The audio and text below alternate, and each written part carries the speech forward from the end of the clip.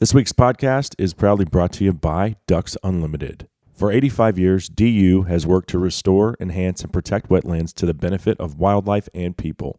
It's a daunting challenge and one our supporters take very seriously, because to them, nothing is more important than the outdoors we all cherish, and it all starts in our local chapter events. To find an event near you or to join our volunteer team, go to www.ducks.org. DU, a proud sponsor of the Lone Star Outdoors Show and sportsmen everywhere. Howdy, everybody. This week's podcast also brought to you by Spartan Forge. Born in war, Spartan Forge was conceived while targeting terrorists. Think about that. Targeting bad guys during deployments in support of the global war on terror. We can also use this technology, because of its similarities, to track mature bucks. Now it's time to get this analysis into your hands. It's military-based intelligence, next generation mapping. I absolutely love it. And I love the people behind Spartan Forge. They're like me. Second Amendment till the day we die. No exceptions. America first. Spartan Forge. Check it out by downloading the app today. Well, I'm gonna pick up some of these empties, Lord, as soon as I find where they lay. Tied off them jolly and leaving mines on a long hot summer day. And for every day I'm working on the Illinois River, get a half a day off with pay. Good morning. Cable Smith welcoming everybody into episode 637 of SCI's Lone Star Outdoor Show, presented by good folks over at Mossberg Firearms. Thank you so much for being here today. Man, the dog days of summer just keep dragging on. I took Henry to see Barcelona play Juventus, for you non-soccer fans, and a lot of you are, and that's perfectly fine, but those are two European clubs it's like the Yankees of Spain and Italy. But they came to Dallas and played the Cotton Bowl. Man, that place is a dump, by the way. Why don't they tear that stadium down? But there were 60,000 people in there. And when we left, and that's why I opened with Long Hot Summer Days, Turnpike Troubadours. When we left the stadium, 10 p.m., still 100 degrees outside in North Texas. Isn't that freaking ridiculous? Yeah, but still a cool experience for the kiddo who loves soccer and baseball. But cool for him to get to see two clubs of that ilk come to North Texas. And I enjoyed it as well, minus the heat. But a few cold beers and, I wasn't complaining. Although they scored 4 goals in the game, I went to get us a couple hot dogs and a beer. Not for Henry. He got Coca-Cola. But I missed 3 goals. They scored 3 goals in like 10 minutes. I was like, what just happened? Anyway, what else has been going on? Oh, I got my bow restrung and tuned up. So, you know me, the world's most average bow hunter. I'll be shooting every day from now until September 16th when I leave for Wyoming. So yeah, not much has changed in the last 20 years. That's how I studied for college exams, cram, and that's how I still prepare for September archery elk. Maybe some of y'all are in the same boat. Some of you are much more passionate about archery than me, and it's not that I don't love archery. It's just that I love everything else too. All kinds of hunting, fishing. That stuff gets in the way of being a 100% dedicated bow hunter. But I do love it, and y'all know archery elk is my favorite week of every year when it comes to the outdoors. What's on the docket for today? Let me tell you. Pull up that stool a little closer to the old campfire. Pour yourself another cup of coffee. That Black Rifle brew out of Granddaddy's beat-up old Stanley thermos, because we're ready to rock and roll. And off the top, we got to roast BHA. We don't have a choice. They did something on Instagram that, in my opinion, it just shows who they are. When you like anti-gun posts from your former chairman of the board, who wrote a book that is as anti-gun as it gets, and I'm talking about Ryan Bussey, but when you like his posts that are talking about taking away your Second Amendment rights, well, you've opened up a can of worms, and you're going to get flamed. If no one else in the outdoor industry is going to do it, so be it, but I will. And I am not a fan of BHA. I do not believe that they are pro-gun at all, and I'll explain why. And also some funny exchanges between Ryan and myself, and you'll see when I read his comments what just an elitist piece of trash he is. He is not pro-gun, he is not pro-hunting, and he's not pro-conservation, and we'll connect the dots there coming up in just a minute. Then a much more lighthearted discussion when Tiffany Kirsten jumps on. She just was on the cover of Texas Monthly Magazine for having a big year. That's a term in the birdwatching community, which I was unfamiliar with, but I am an avid bird enthusiast, bird watcher. That's something my dad passed down, and it's something that I don't think ever will go away. I love birds, love identifying the species. Tiffany Kirsten just set a new record for the number of species seen in a calendar year. It was full of trials and tribulations, though. Traveling all over the country, jumping on a plane just to go see one bird. It seems crazy, right? Plus a story of recovery. She is a victim of sexual assault, and that weighed heavy on her mind as she's traveling across the country alone a lot of the time. But we're going to talk about her big year, some of the cool birds that she saw, the experiences that she had. She's also a passionate archer and hunter as well. Not something you would really think would be common among the birding community, but she gets it. So, looking forward to hearing all about her journey and that adventure. I'm sure there are going to be plenty of cool stories to dive into there. So that's what we're going to do today. Going to be a good one. Guarantee you that. Let's do a quick giveaway here. How about, as I'm looking at all these pictures of velvet antlered bucks on my stealth cams, how about a stealth cam giveaway today? The Fusion X wireless cellular camera. We'll give one of those bad boys away. They retail for like $170. But just email the word stealth cam, that's stealth cam, to LoneStarOutdoorShow@gmail.com, and you are entered into today's stealth cam giveaway. Let's take a break. Up next, BHA shows their true colors. We'll discuss on the Lone Star Outdoor Show. Now I ain't the toughest hickory that your axe has ever fell, but I'm a hickory just as well. I'm a hickory all the same. In the market for a compact track loader? Check out the Bobcat Advantage, where Bobcat track loaders squared off against other brands in a variety of tests and challenges. Whether you're looking for performance advantages, uptime protection, or quality design, Bobcat compact track loaders are the best built machines in the industry. But don't take our word for it. Watch the videos at bobcatadvantage.com or see Bobcat machines in person at one of our 9 North Texas locations. Visit bobcatofnorthtexas.com or call 469-586-0000 today. The original Texas Hunting Show is back. For 46 years, the Texas Trophy Hunters Extravaganza has been the official kickoff to Texas hunting seasons. Visit the world's top outfitters and guides. Get ready for the field with the latest hunting gear, rifles, clothes, and accessories. The granddaddy of them all is back August 5 through 7 in Houston. And this year only August 12 through 14 in Dallas at the Kay Bailey Hutchison. And August 19 through 21 in San Antonio. Get the Texas Trophy Hunters Extravaganza on your calendar. More info at ttha.com. Hey guys, Cable here, and last year was a wild year for censorship. It's only continuing in 2022 for us hunters and anglers. So I've partnered with the social media platform Go Wild to combat mainstream social media censorship. Go Wild was built by outdoorsmen and women, by hunters and anglers just like you. It's a free social community. Not only are your photos not censored, they're encouraged. Imagine that. Go Wild gives you points for things like sharing your trophies, gear reviews, and inviting friends. As you earn points, you unlock awesome rewards too, such as gift cards, free swag, knives, huge discounts on brands like Garmin and Vortex, and so many more. Oh, and if you create a free account, you get $10 to the store just for trying it out. Visit downloadgowild.com to get started, and I'll see you over there.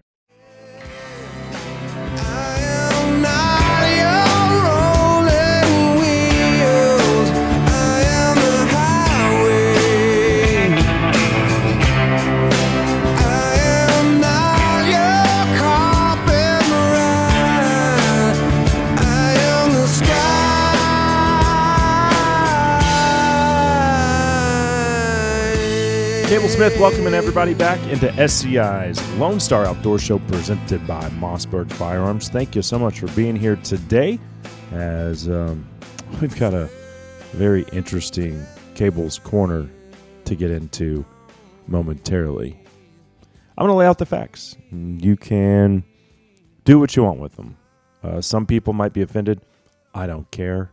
I never have. And as I look at the world today, I care even less than I did yesterday, than I did last week or last year, whether or not things I say offend you. Get over it. You don't have the right to not be offended in this world. If it offends you, don't listen. It's that easy. Don't follow. Do something else. When I don't like something, I just ignore it and go on living my life because it's really easy to do that. It's not hard at all. I do it every day.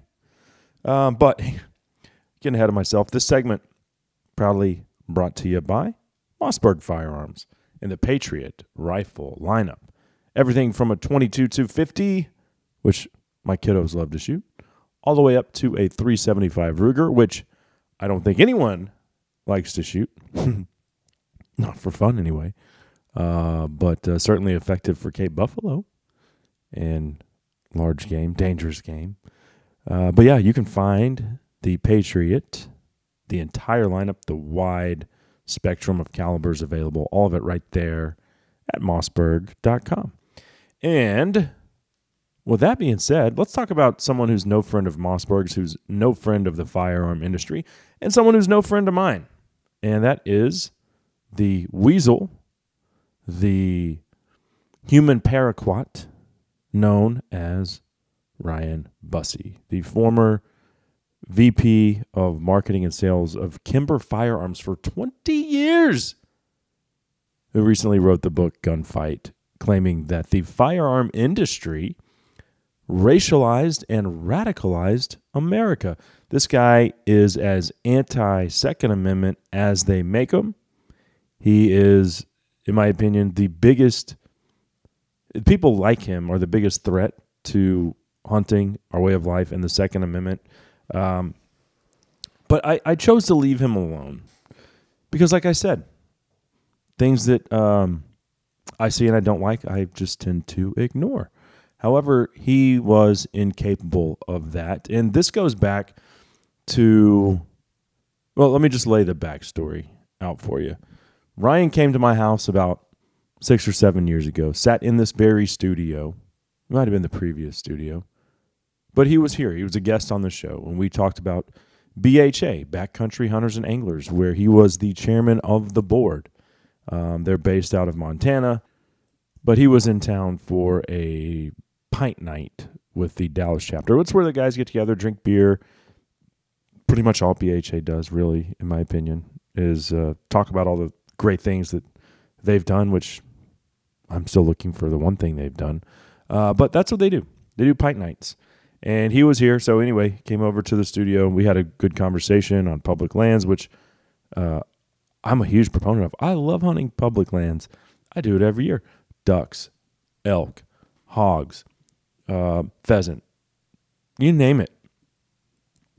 But I love going out west. Bear, mountain lion, those wild places mean as much to me as my beloved Texas.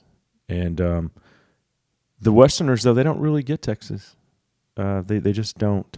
And Ryan came. We had a good conversation. Then I noticed this was probably 2018, 2019.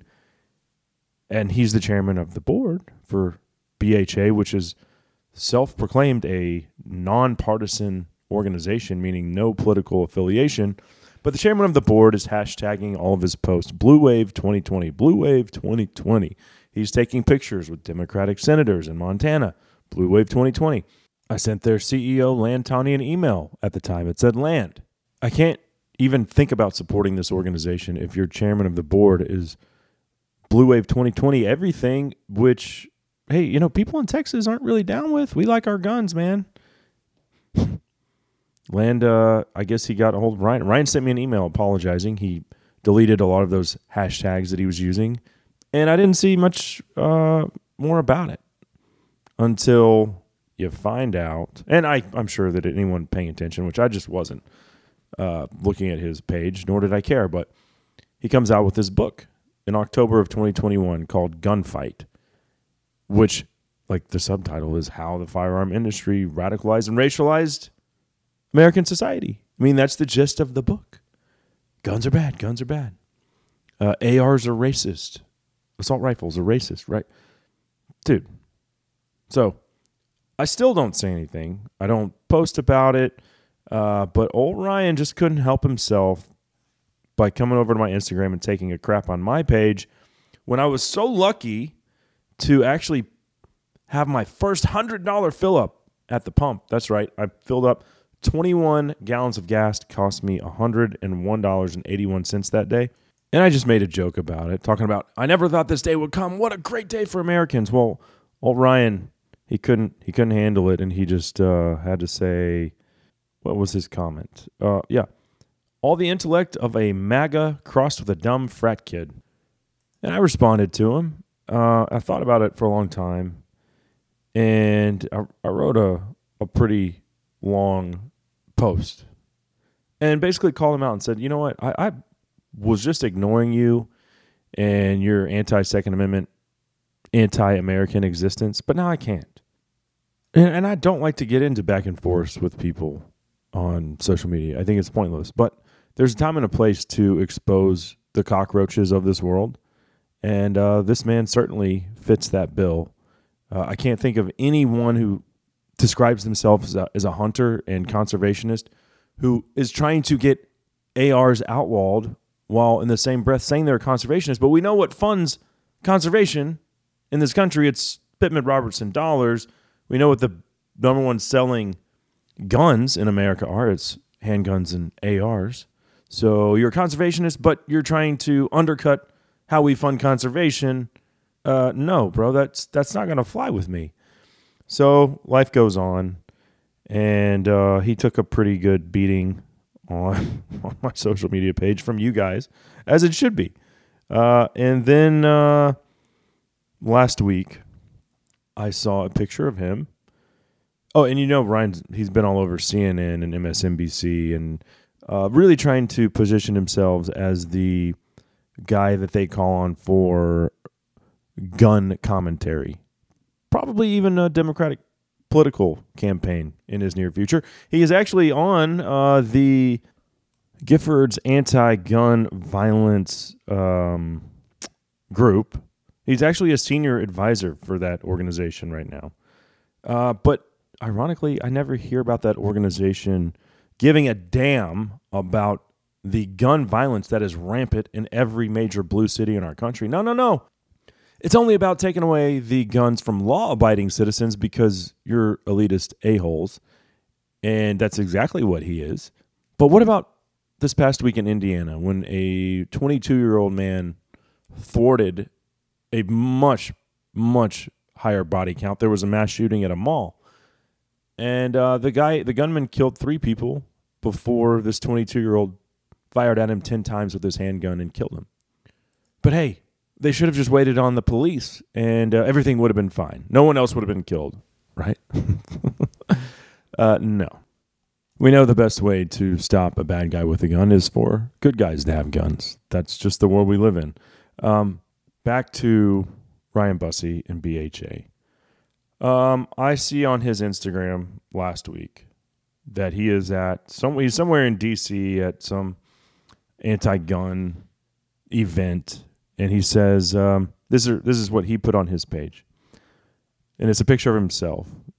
And it says, just a minute before I took this photo, this is a nice selfie, by the way, Ryan, I had a nice chat with Senator John Cornyn, Rhino douchebag in his own right. But yeah, I had a nice chat with Senator John Cornyn about doing the right, decent, and responsible thing for our country, just like real patriots do.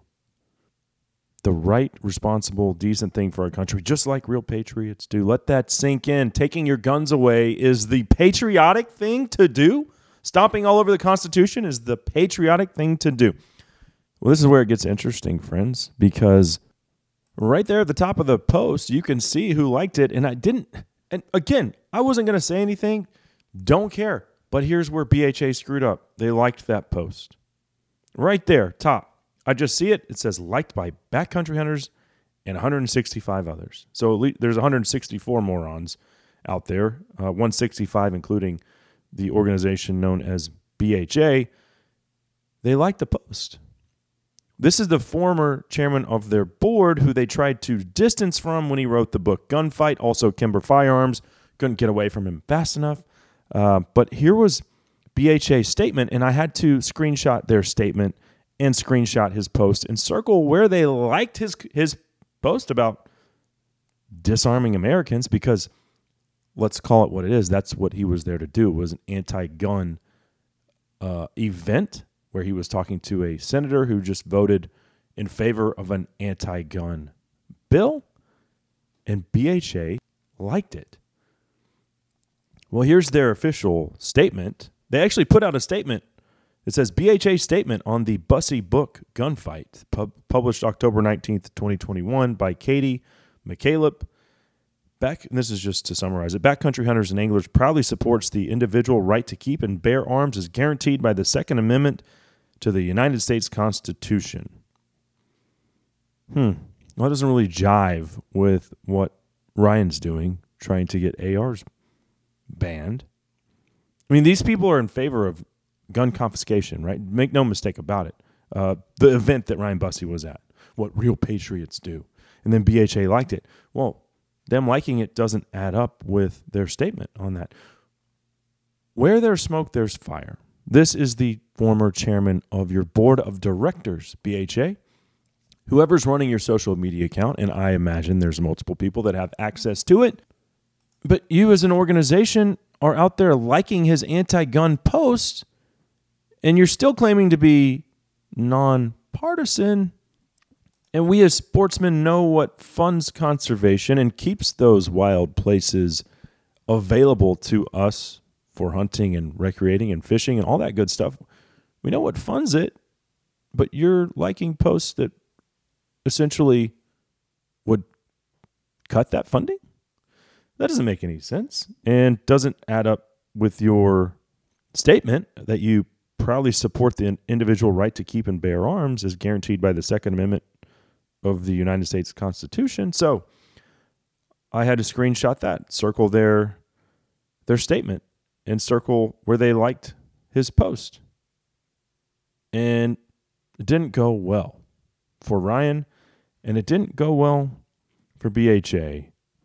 And just a side note, there is still a BHA chapter in Texas, but if you recall about 4 years ago, the original chapter came out with that Hunt Real Deer campaign where they vilified high fences, blamed CWD spread in Texas on high fences. We don't even have CWD problems like they do in Montana and certainly in the Midwest and other states. But yet, and this just will, and you'll see the elitist nature, the elitist attitude of the people that will certainly run their social media. And Ryan, who was the chairman of their board of directors, whom they elected to that position. But yeah, so they did this Hunt Real Deer campaign, which I really was adamant about getting shot down. And then that chapter fell apart. And I would like to take some credit for that because they should never have done that. That flies in the face of BHA's mission statement where, and I had even talked to Land about these issues before. Hey, why can't the New Mexico chapter post about anti-hunting and anti-trapping legislation on public lands? Well, Land said that takes away from the overall message of the organization. We don't want our state chapters to get involved in those kind of extracurricular activities. I'm thinking that's exactly what they should get involved in. But yet in the same breath, national sanction this smear campaign on Texas deer hunting. But according to Land and BHA, our state chapters aren't supposed to have their own little side projects or missions. It's supposed to be all about the greater good of the organization. No. Not when it comes to Texas. Okay. So we basically ran that chapter out of Texas, and it wasn't even Texans that were on the board by and large. It was transplants, and that just goes to show you why they were so out of touch with our culture here, whether you like it or not. high fences are just part of Texas hunting culture. And that whole thing would see many of the original Texas board members resign from the chapter altogether, and really show them what BHA was all about.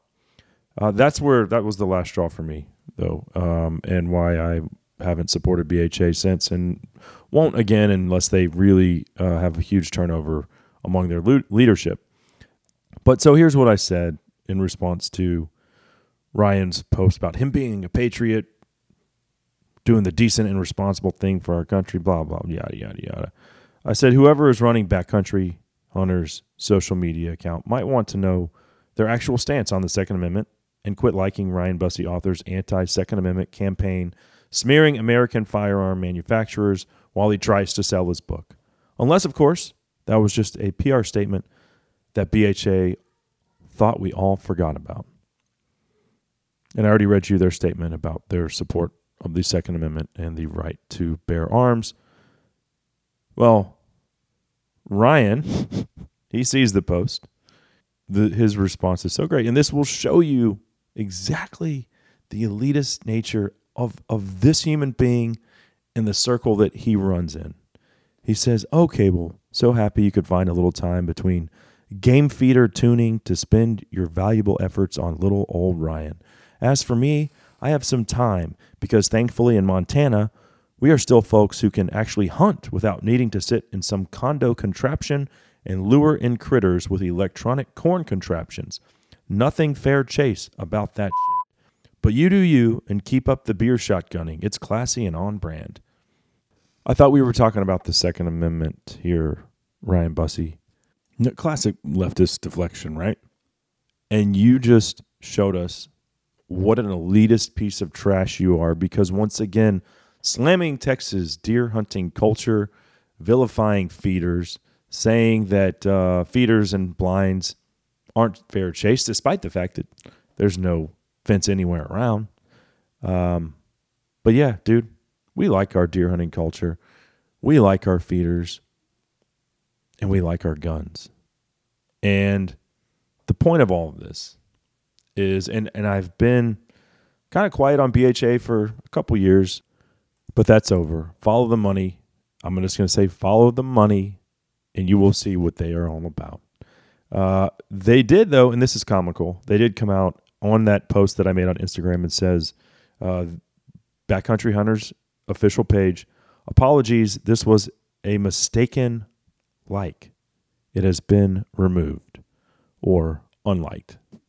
Is that not rich? You got called to the mat and you just crawfished all over it? Like, no, you liked that post. You liked the anti-gun, anti-conservation, anti-American post that this guy made. But the results and the backlash wasn't something that you were ready for or willing to deal with. So we just unliked it.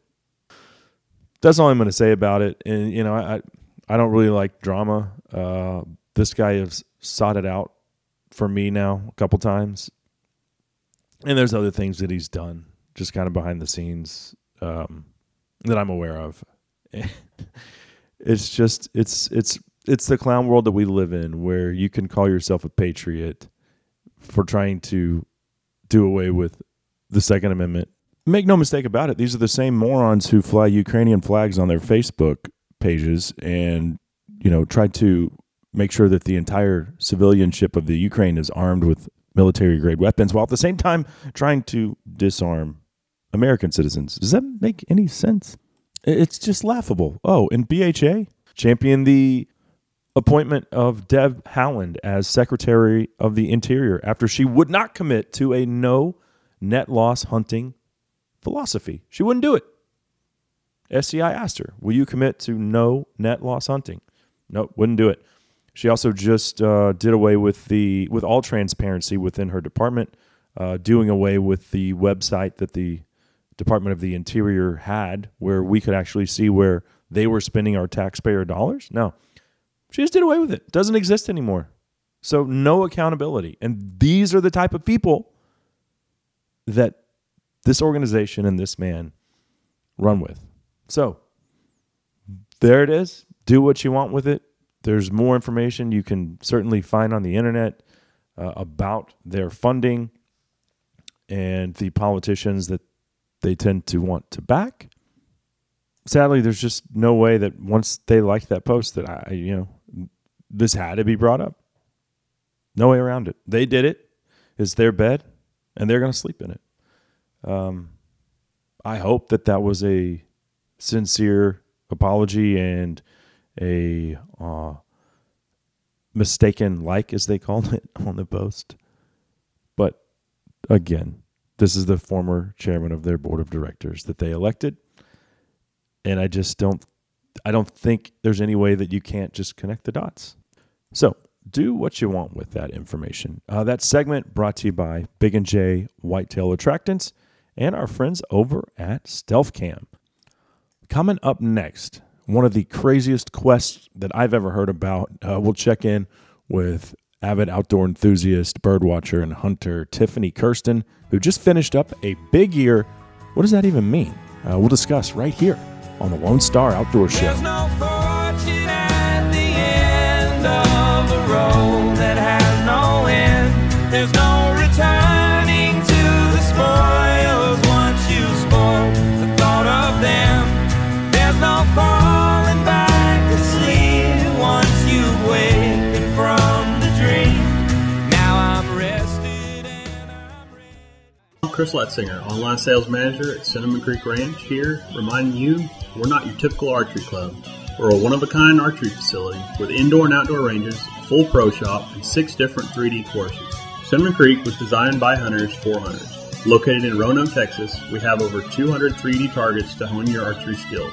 Call 817-439-8998 or visit us at cinnamoncreekranch.com to visit our new online store. That's cinnamoncreekranch.com. Let's face it, guys. We all would love to own land, right? But they're not making any more of it. However, there's a solution. Lone Star Ag Credit has been helping its borrowers finance their own piece of paradise for over 100 years. Whether you want it for recreating, ranching, fishing, hunting, or just to get the hell out of Dodge for the weekend, visit Lone Star Ag Credit today to start making that dream a reality. I was born in Louisiana, down on the old bayou. I raised on shrimps and catfish, Mammy's good gumbo. I got the rambling fever, sent by to Ma and Pa. Cross that old Red River, oh, this is what I saw my Cable Smith welcoming everybody back into SCI's Lone Star Outdoor Show presented by Mossberg Firearms. Thanks for dropping by today as we're about ready to check in with Tiffany Kirsten and hear all about her big year. Not sure exactly what that is, but I'm excited to find out. This segment of the presentation is proudly brought to you by Numa. Geared for the outdoors, it's what I wear, whether I'm in the whitetail woods or chasing elk in New Mexico, maybe a bear hunt in Canada if they'll ever let me back in. But yeah, they've got something for every season. They've got merino wool base layers. They've got rugged outer layers, hats, gloves, you name it, in that Kaza camo pattern. It's my favorite. And here are a couple cool things. Number one, they guarantee their gear for life. And when you think about how rough you are on your hunting clothing, it's just insane. Who would do that? Well, Numa does. Number two, you'll save 20% off your entire order when you use my promo code LoneStar20 when you check out at NumaOutdoors.com. That's Numa, P-N-U-M-A, Outdoors.com. With that being said, let's bring her on right now. Joining us from, I believe, somewhere in South Texas, it is my pleasure to welcome Tiffany Kirsten to the show. Thanks for the invite. Yeah, it's my pleasure. So where are you joining us from? I am in Mission, Texas, just a few miles from Mexico. Oh, wow. Okay, cool. And when did you first develop a love for bird watching? So when I was 12, out of the blue, it must have been my mom's idea. My mom and I took a introductory birding class at a local nature center. I grew up in Wisconsin. Uh-huh. And so it was like a 6 or 8 week class, one evening a week during the school week. I was in 6th grade. And I was the only kid in the class. And We saw lots of birds. I don't remember a lot of them. I honestly didn't see a lot of them because I just wasn't adept enough at using binoculars. But we did see a field of like 2,000 sandhill cranes in the springtime, all like calling and displaying. And that's my spark bird. That was the moment I was like, man, birds are cool. That's awesome. That's awesome. Before I started hunting birds, one of the things that I did with my dad in the outdoors, we would go fishing and backpacking. And every time we would see a new bird, we would mark where we saw it and the date in this. It's just this blue Birds of North America book. And I have it, I think it's in my bedroom in a drawer. I have a couple other books these days, Stokes Birds, another popular one here, Birds of North America. But that was something really cool that my dad and I did. And he's not a hunter. When I would get into my 20s, I would start hunting those sandhill cranes that you love so much. But you never lose that. And whether I'm sitting at a deer stand counting the cardinals or enjoying a Steller's jay flying among the fir trees on an elk hunt in the mountains of New Mexico, that's something that has always stuck with me, and I don't think it will ever go away. But I was sitting in the doctor's office. My son and I were getting allergy shots the other day, and I picked up the reading fodder that was sitting on the table there, and it was the latest Texas Monthly, and there was your smiling face on the cover talking about this big year that you just had. So what is a big year among the birding community? So a big year can take so many forms and so many different, I guess, levels of forms almost. So a big year is spending 365 days searching a given area for as many species of birds as possible. And that area could be it could be like your local park down the street, or it could be a county, or it could be a state. I did the lower 48 states. Mm-hmm. Some people do the American Birding Association area, which is all 50 states plus Canada. It's obviously, as you increase the scale, it increases the amount of time and financial resources to be invested. And then, so it's a competition, but it's actually also completely on the honor system. And so as a birder, you kind of build your reputation over the years, and people either believe you or don't believe you. So I don't have documented every single bird that I saw last year. And so some people do it competitively, and some people do it, more casually. Their goal will be to see 300 species in one state or something like that. So you can compete against yourself, or you can go all out and, compete for the record. And for those who pursue the big year just in the lower 48, what's the gold standard? Like, how many species are you looking for? There are something like 13 birders. I might have been 14, somewhere around there, that have seen 700 or more species. Oh, wow. Yeah. Okay. And so, as I was thumbing through the article, I read that by February, you'd already checked off like 400 birds. And we're talking about a calendar year here. So how many of those species were you able to see right here in Texas? So I saw all year last year, I saw 383 species in Texas, kind of by accident. So there's species that are found here that, I saw elsewhere and just didn't happen to document in Texas last year. But I've been asked that before, like, well, how much did Texas contribute? Yeah. So 383 species. And it definitely did me well to be living here in the Rio Grande Valley. And a little bit of the backstory, I guess, is that I was managing a nature center here, and I lost my job in November of 2020. And I've guided people for bird watching on the side for like a decade. And so when I lost my job, I bought a house actually earlier in 2020 and then lost my job in the middle of COVID and whatnot. So just started basically just showing people birds for money while I was applying for jobs all over the state and all over the country, frankly.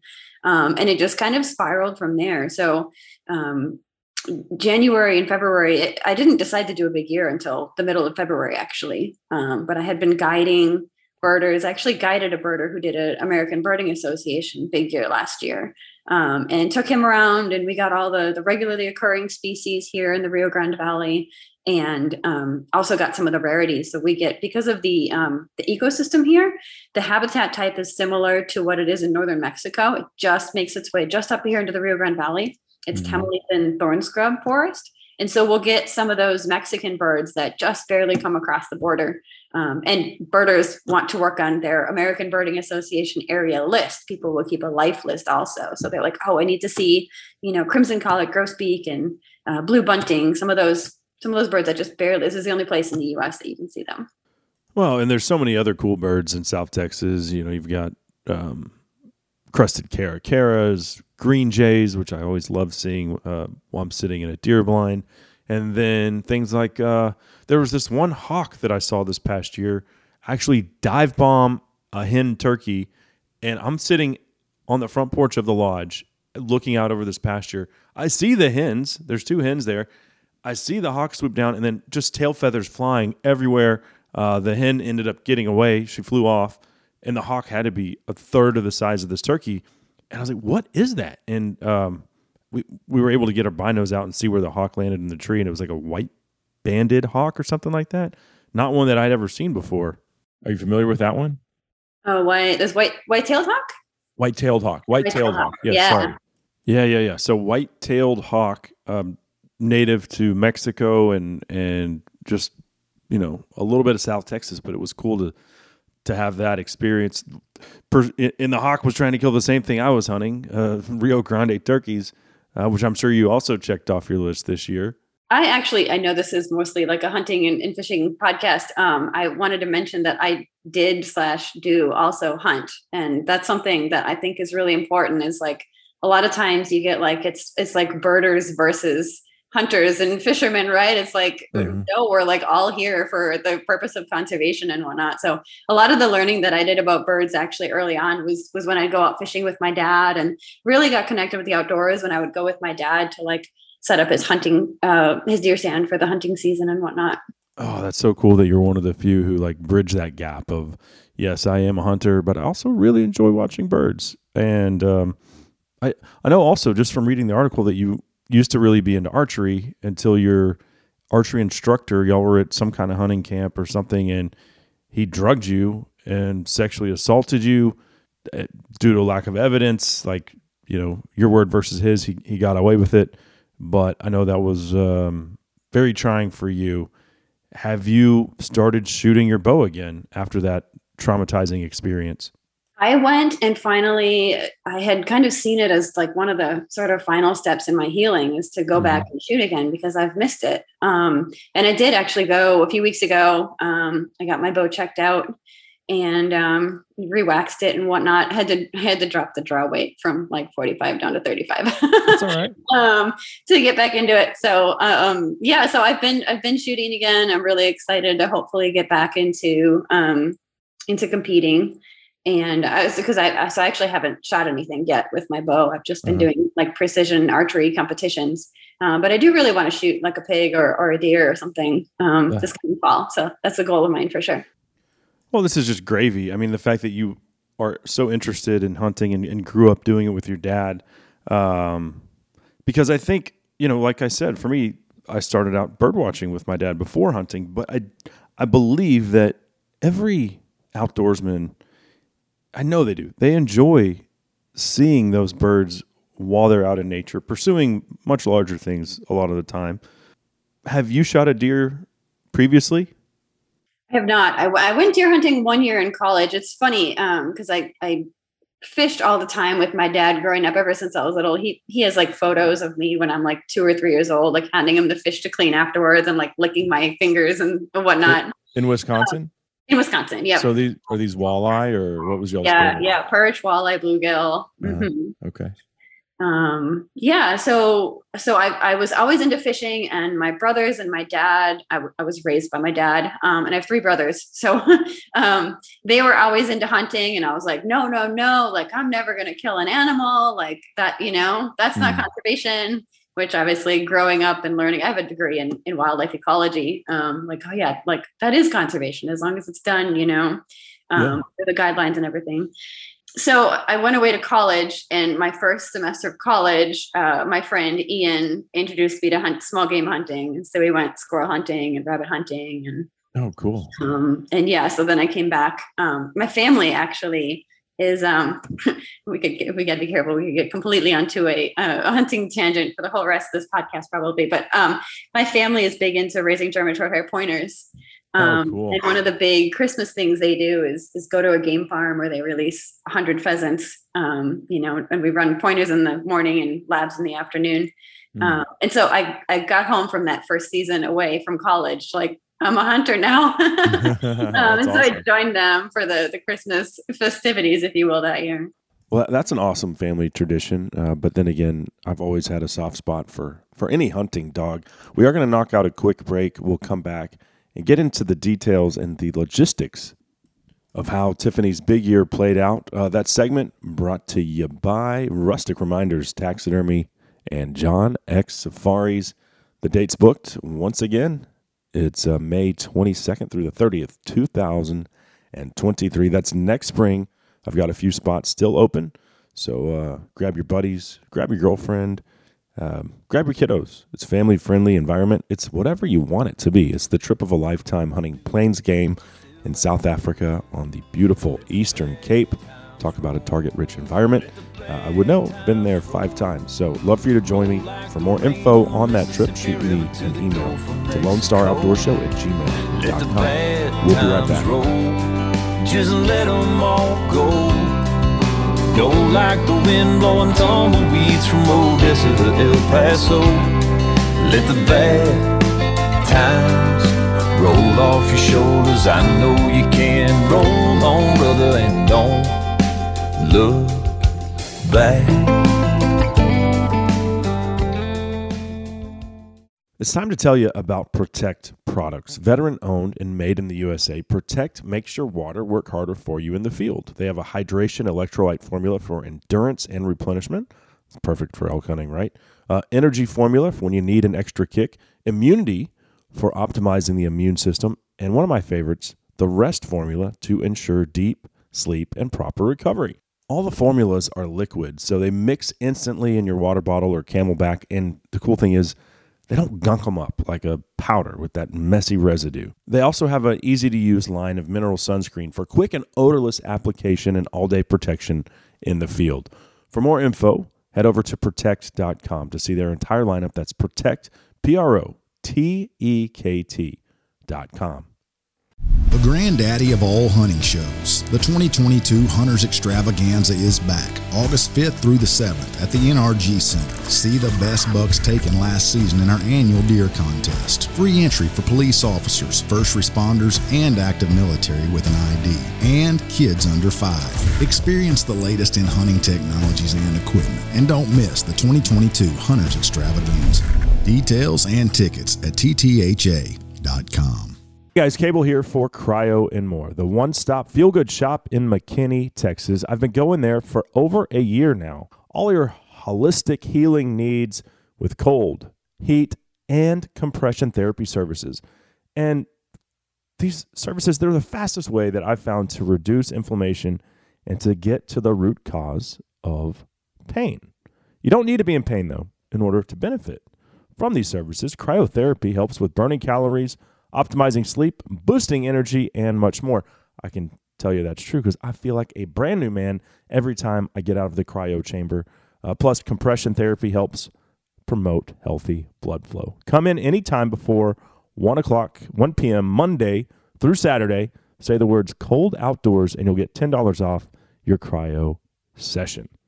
That's cryoandmore.com. At the dark end of this bar, what a beautiful wreck you are.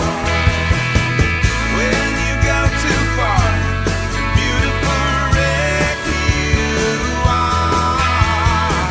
What a beautiful, such a beautiful, beautiful wreck you are. What a beautiful. Cable Smith welcoming everybody back into SCI's Lone Star Outdoor Show presented by Mossberg Firearms. We're still visiting with birder and hunter and survivor Tiffany Kirsten, and we will pick it back up with her momentarily. First, though, I need to tell you about this cool thing I have going on with Vortex Optics. 10% off any optic with that Lone Star 10 promo code when you shop at eurooptic.com. So head over there and pick out your favorite Vortex rifle scope, spotter, binos, rangefinder, you name it. They carry it all. 10% off at eurooptic.com. All right. Well, let's go ahead and get back into that conversation with Tiffany Kirsten, as we are going to hear all about how this big year played out. So, Tiffany, by February, you've seen over 400 birds in Texas, and you decide that you're going to make this a big year. So what happens next? Do you just load up the car and start driving west? It is. And most people that do a big year on this scale plan it for at least months, if not a year. There's a lot of birders who it's like their bucket list item. They're like, oh, I hope at some point in my life I'm in a situation, right, where I can just drop all my responsibilities and have the funds to travel for a year and doing a big year and whatnot. And that has never been me. It just doesn't quite fit I have like a little bit of an obsessive personality type, but it's never been something that's interested me, like to be that motivated to expend all that effort and energy and money and everything.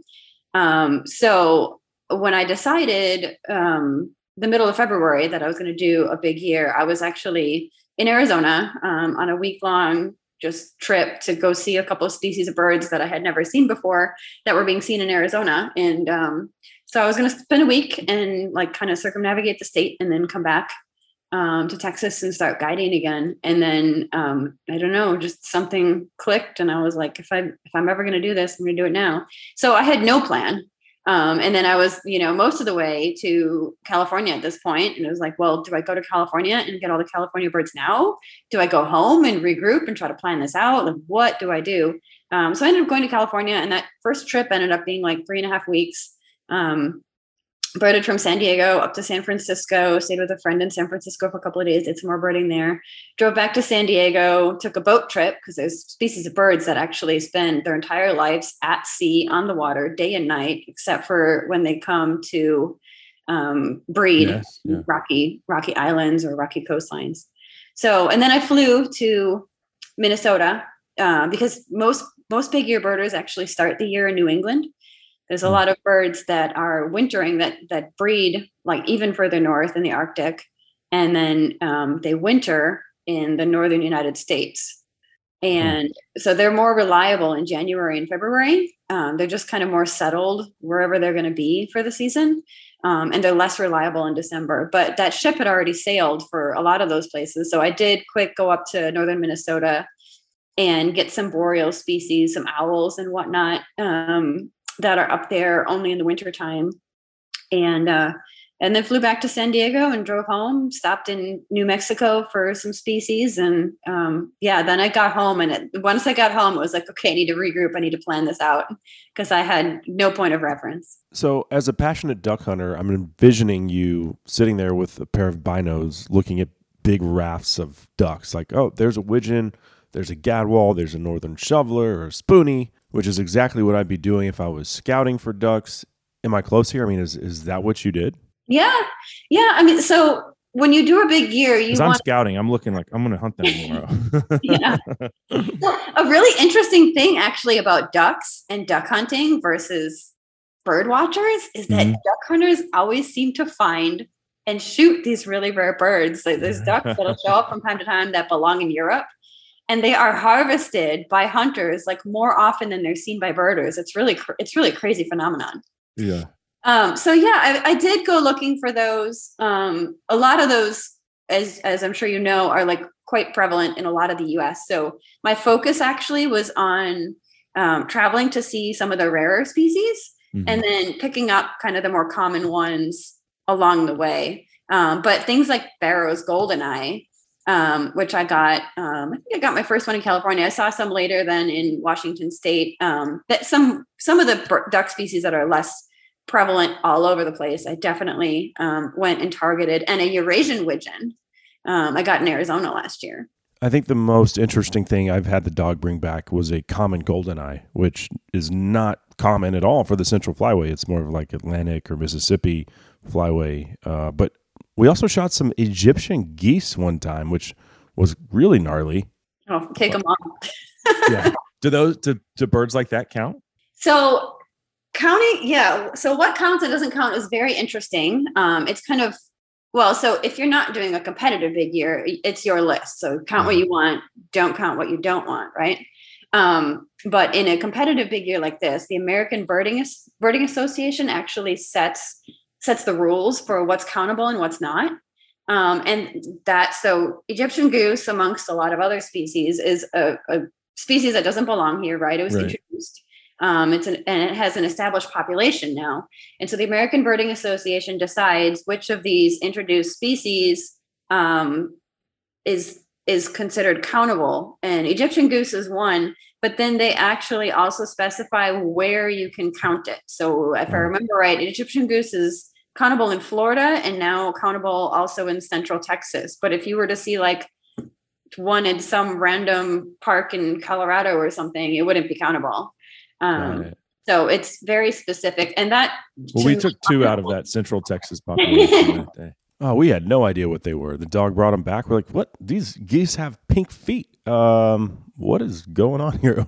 Then we had to look up what these things were. There's a lot of different established bird populations, lots of parrots and parakeets. They drive me nuts. They drove me nuts. They were my least favorite thing about last year, especially there's a lot of them that are in urban areas. And there's a high concentration of different exotic species that are considered countable, specifically in the Miami area in Florida. And so I was just having to drive around by myself. You're driving around, trying not to get an accident and looking around and trying to find these stupid birds that don't belong here to begin with. If I were to count them for my own list, I would just not count them because I don't believe in introduced species. But a tick is a tick when you do a big year. So I had to go get them. So doing all this travel alone and having the recent history that you do, is that something that weighed on your mind? And as a result, were you always carrying a handgun or? Because I imagine you found yourself in some pretty remote locations. Yeah. So it was February 10th when I decided to do my big year. And I was driving from West Texas through New Mexico and Arizona, as I mentioned. And just a few days after that, 3 or 4 days after, so I was assaulted in summer of 2018. It's been 4 years at this point. It was less than 3 years at the time that I had decided to do a big year. I was 3 or 4 days later. As soon as I decided to do it, I got on my social media and I did a story on my Instagram and my Facebook. And I was like, I don't know what the future holds for me. I'm probably gonna have to quit and get a real job at some point. But for now, I'm going to go see how many species I can see, right? I'm heading to Arizona and then I'm going to go to California. And so 3 days later, I was standing at this very remote mountaintop, had really limited cell reception near Madera Canyon in Southeast Arizona.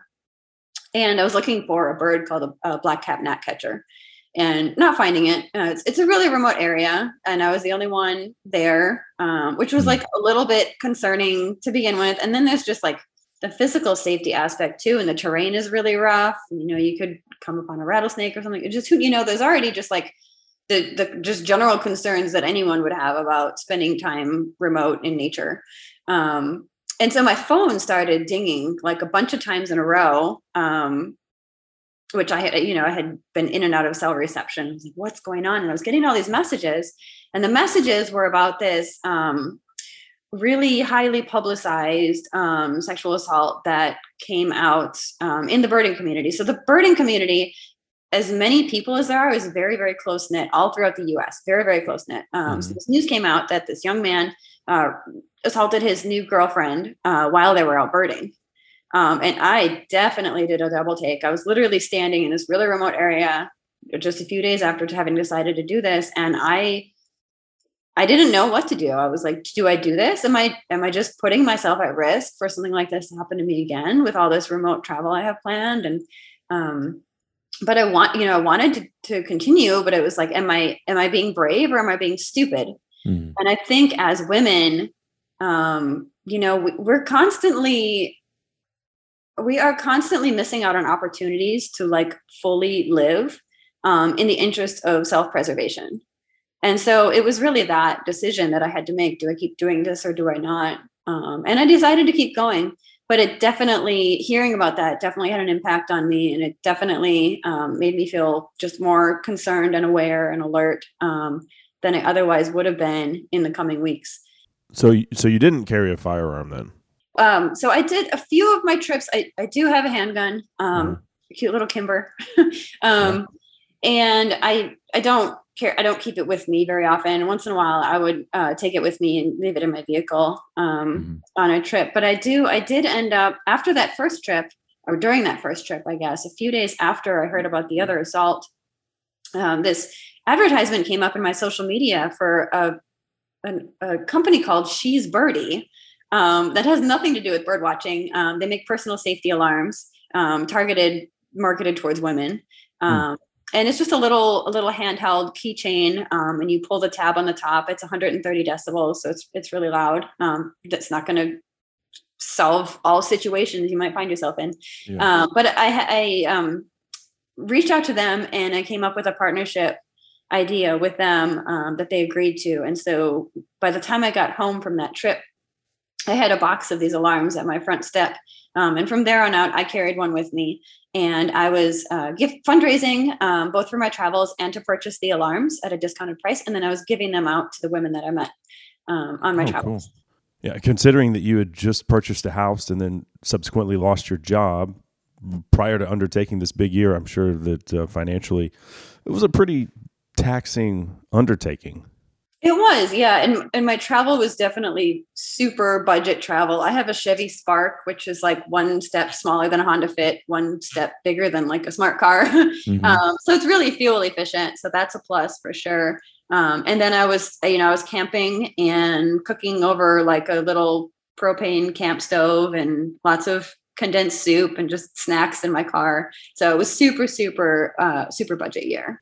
Okay, so very frugal travel budget. Let's knock out our last break, Tiffany. We'll come back and hear how your big year became a record-breaking year. I know there were some low points, and probably, towards the end, you're banging your head against the wall saying, I just got to find one more species. I want to hear all about that. That segment brought to you by All Seasons Feeders and Blinds and the 600-pound stand and fill feeder. We'll be right back on SCI's Lone Star Outdoor Show. Yours more than most. You spent your whole life wandering with a look on your face like a Saint of gold. America's Coffee Company has something for everyone. I'm talking about Black Rifle Coffee, of course, veteran owned and operated. Whether you prefer a light, medium, or dark roast, they've got a plethora of each. And here's the cool thing. They've also got K-Cups now, so if you're a Keurig kind of person, yeah, they've got you covered there. Actually, I'm sipping on the hazelnut K-Cup today because some days I just don't want to make a whole pot of coffee. But whatever the case, they've got something for you, and you'll save 20% off of not only your coffee order, but all of that awesome Second Amendment, unapologetically American swag that they're known for. Caps, T-shirts, hoodies, etc.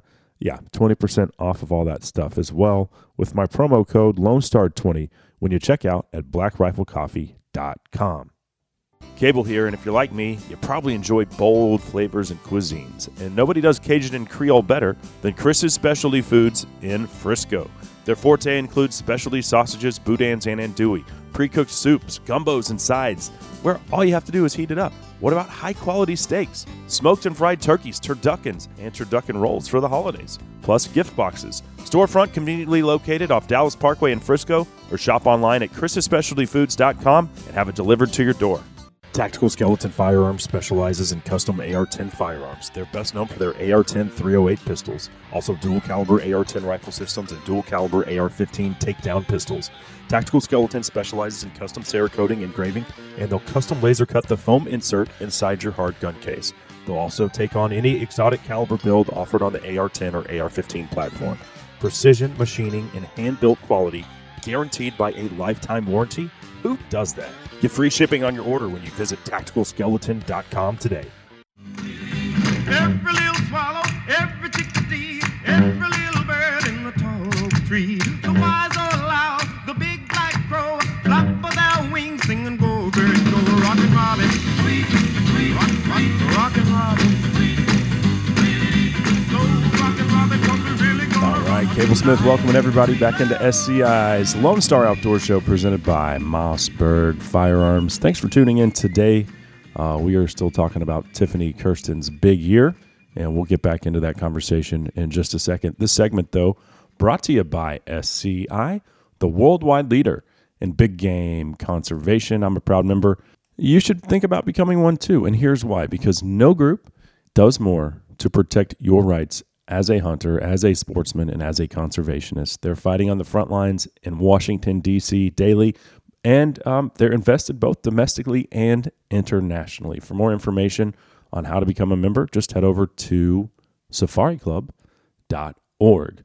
Okay, well, Tiffany, as we are wrapping things up here, talk about how many states you actually visited in the lower 48.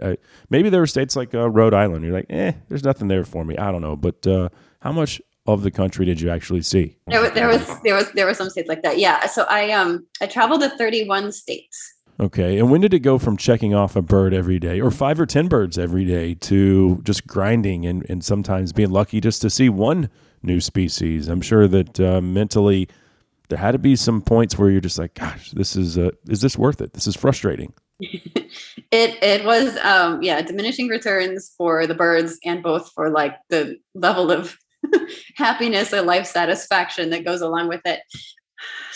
September was pretty slow. Some of the summer months were pretty slow. September was a little bit slow. I did a road trip actually from here in South Texas to San Diego all the way up to Washington State. And then back down. It was like 7,000 miles. It was epic. It was amazing. I saw redwoods for the first time.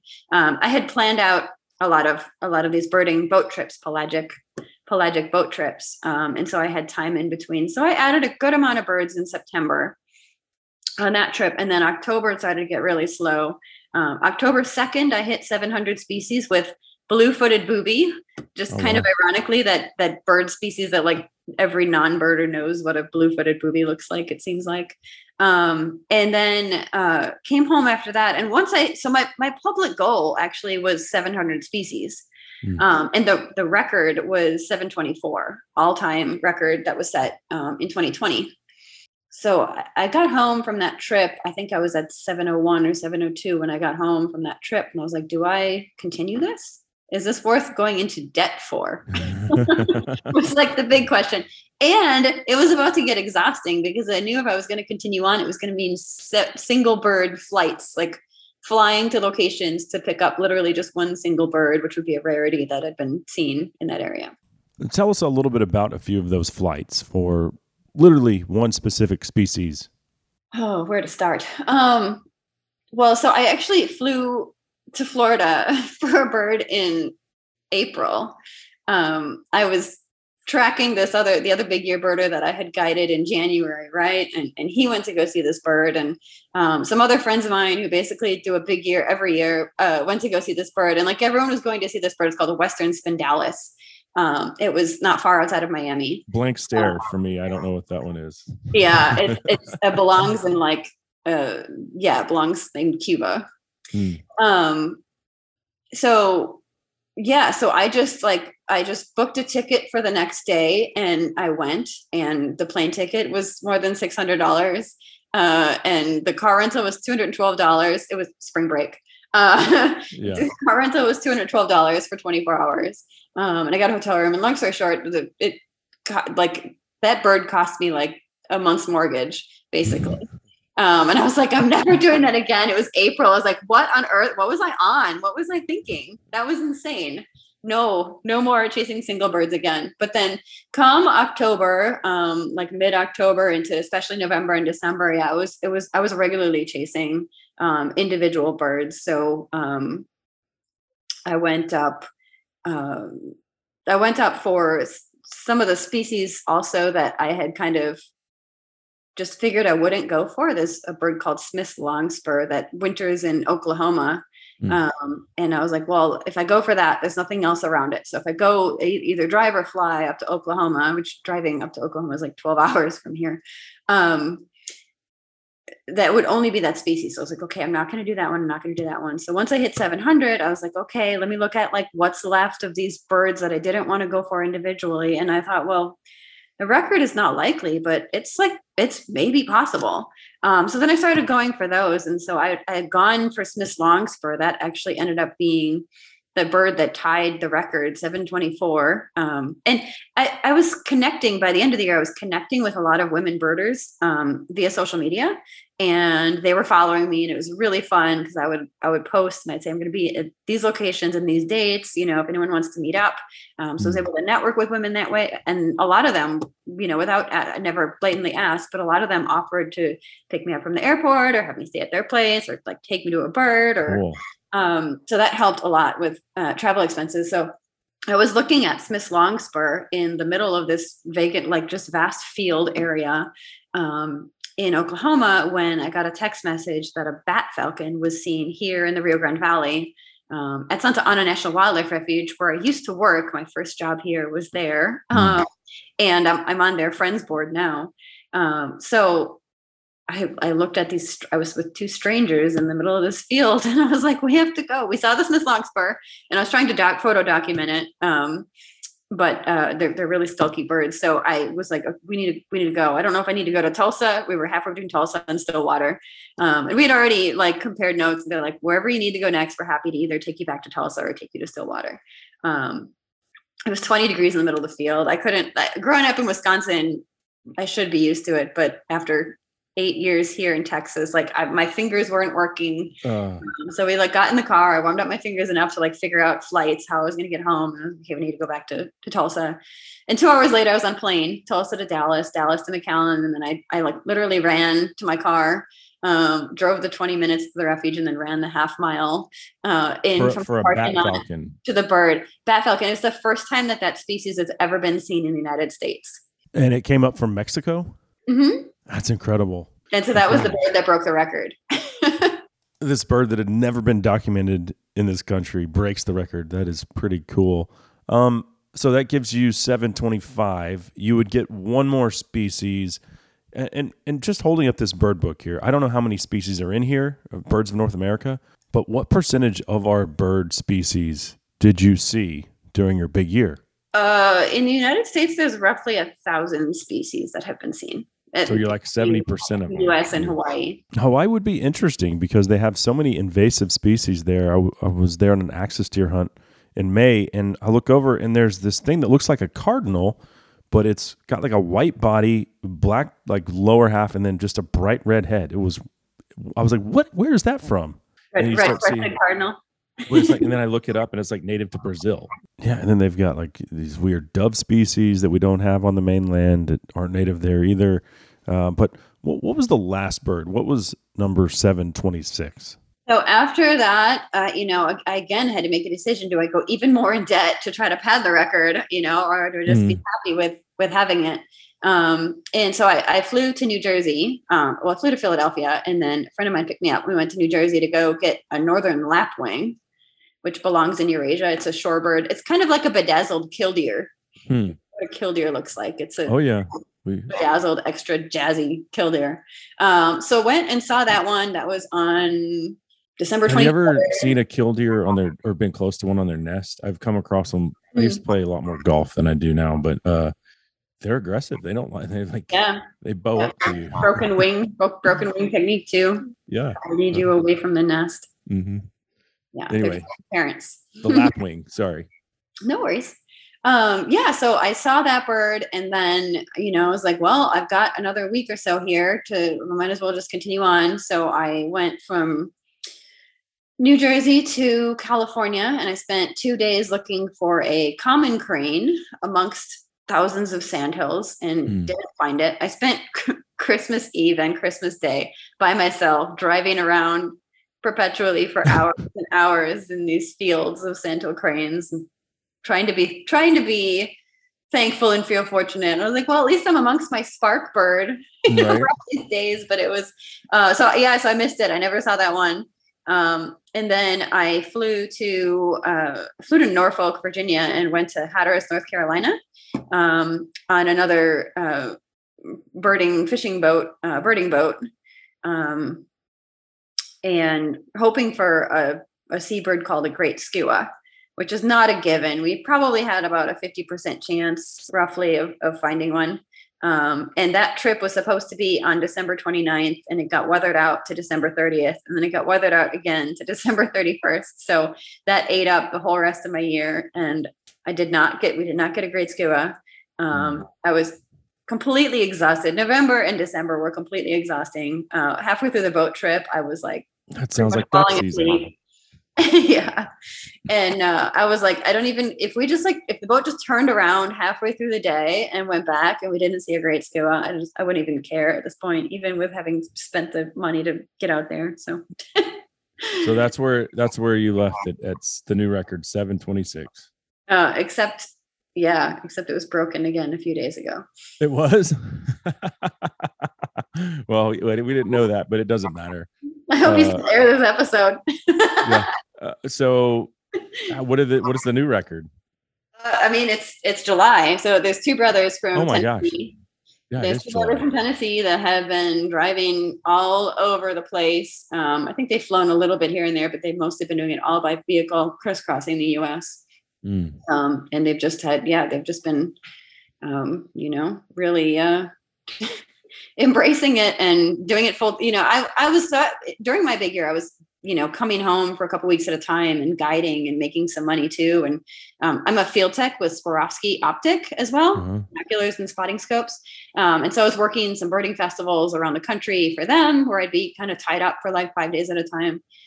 So I did not have like full flexibility, full availability in my schedule to really be 100% committed to this. And I also was like on this super, super budget, which these brothers are clearly not on as much of a budget as I was. I actually spent just barely over $22,000 all year. Wow. That's incredible. Gotta admire new car or a whole year worth of experiences, which one? Yeah. Well, you can always, you can always make more money. So what was the bird that you were the most surprised to see, where you were like, wow, I can't believe I just saw that? And I don't know, maybe it was the bat falcon. I'm pretty sure. Yeah. The bat falcon. I think the bat falcon was the only bird that was like the first U.S. record that I saw this year. The first time it has ever been seen in the U.S. That was the rarest. But I had this really fun experience. It was in March. Yeah, in March, at a park here in the Rio Grande Valley. Actually, I was guiding. I was guiding this family of beginning birders. So it was a husband and wife and their two kids, maybe like 8 and 10 years old. And we had just gotten to this feeding station at Estero State Park in Weslaco. Someone came up to me and said there was a yellow-faced grassquit that was seen here at the feeders just a few minutes ago, which that's a bird that's been seen in the United States only a handful of times. We're in Texas only a handful of times. I think Florida might have a few more records, but very rare, not expected at all. So I was talking with this family, and they're beginning birders. It's their first time in the Rio Grande Valley. They have tons and tons and tons of species they've never seen here before. So they had the decision to either wait at this feeding station for this one really rare bird, or like spend, max our time seeing all the other species they had to see still. So I explained to them the situation, explained to them how rare this bird was. And then I gave them a few minutes to, decide. So they had a little 5-minute powwow as a family. And then they said, okay, we decided we'd like to move on. And I'm like, oh, okay. This is your day. And like trying to just hide my disappointment as much as possible. And they did, I'm pretty sure. Yeah. I must've told them that I was doing a big year, but it was their day. They were paying me. So yeah. We took some steps and we walked about 25 yards. And then we heard someone like yell from the feeding station, there it is. And we raced back there and we saw the bird for like 7 or 8 seconds. Identifiable looks, and then it was never seen again. Oh, wow.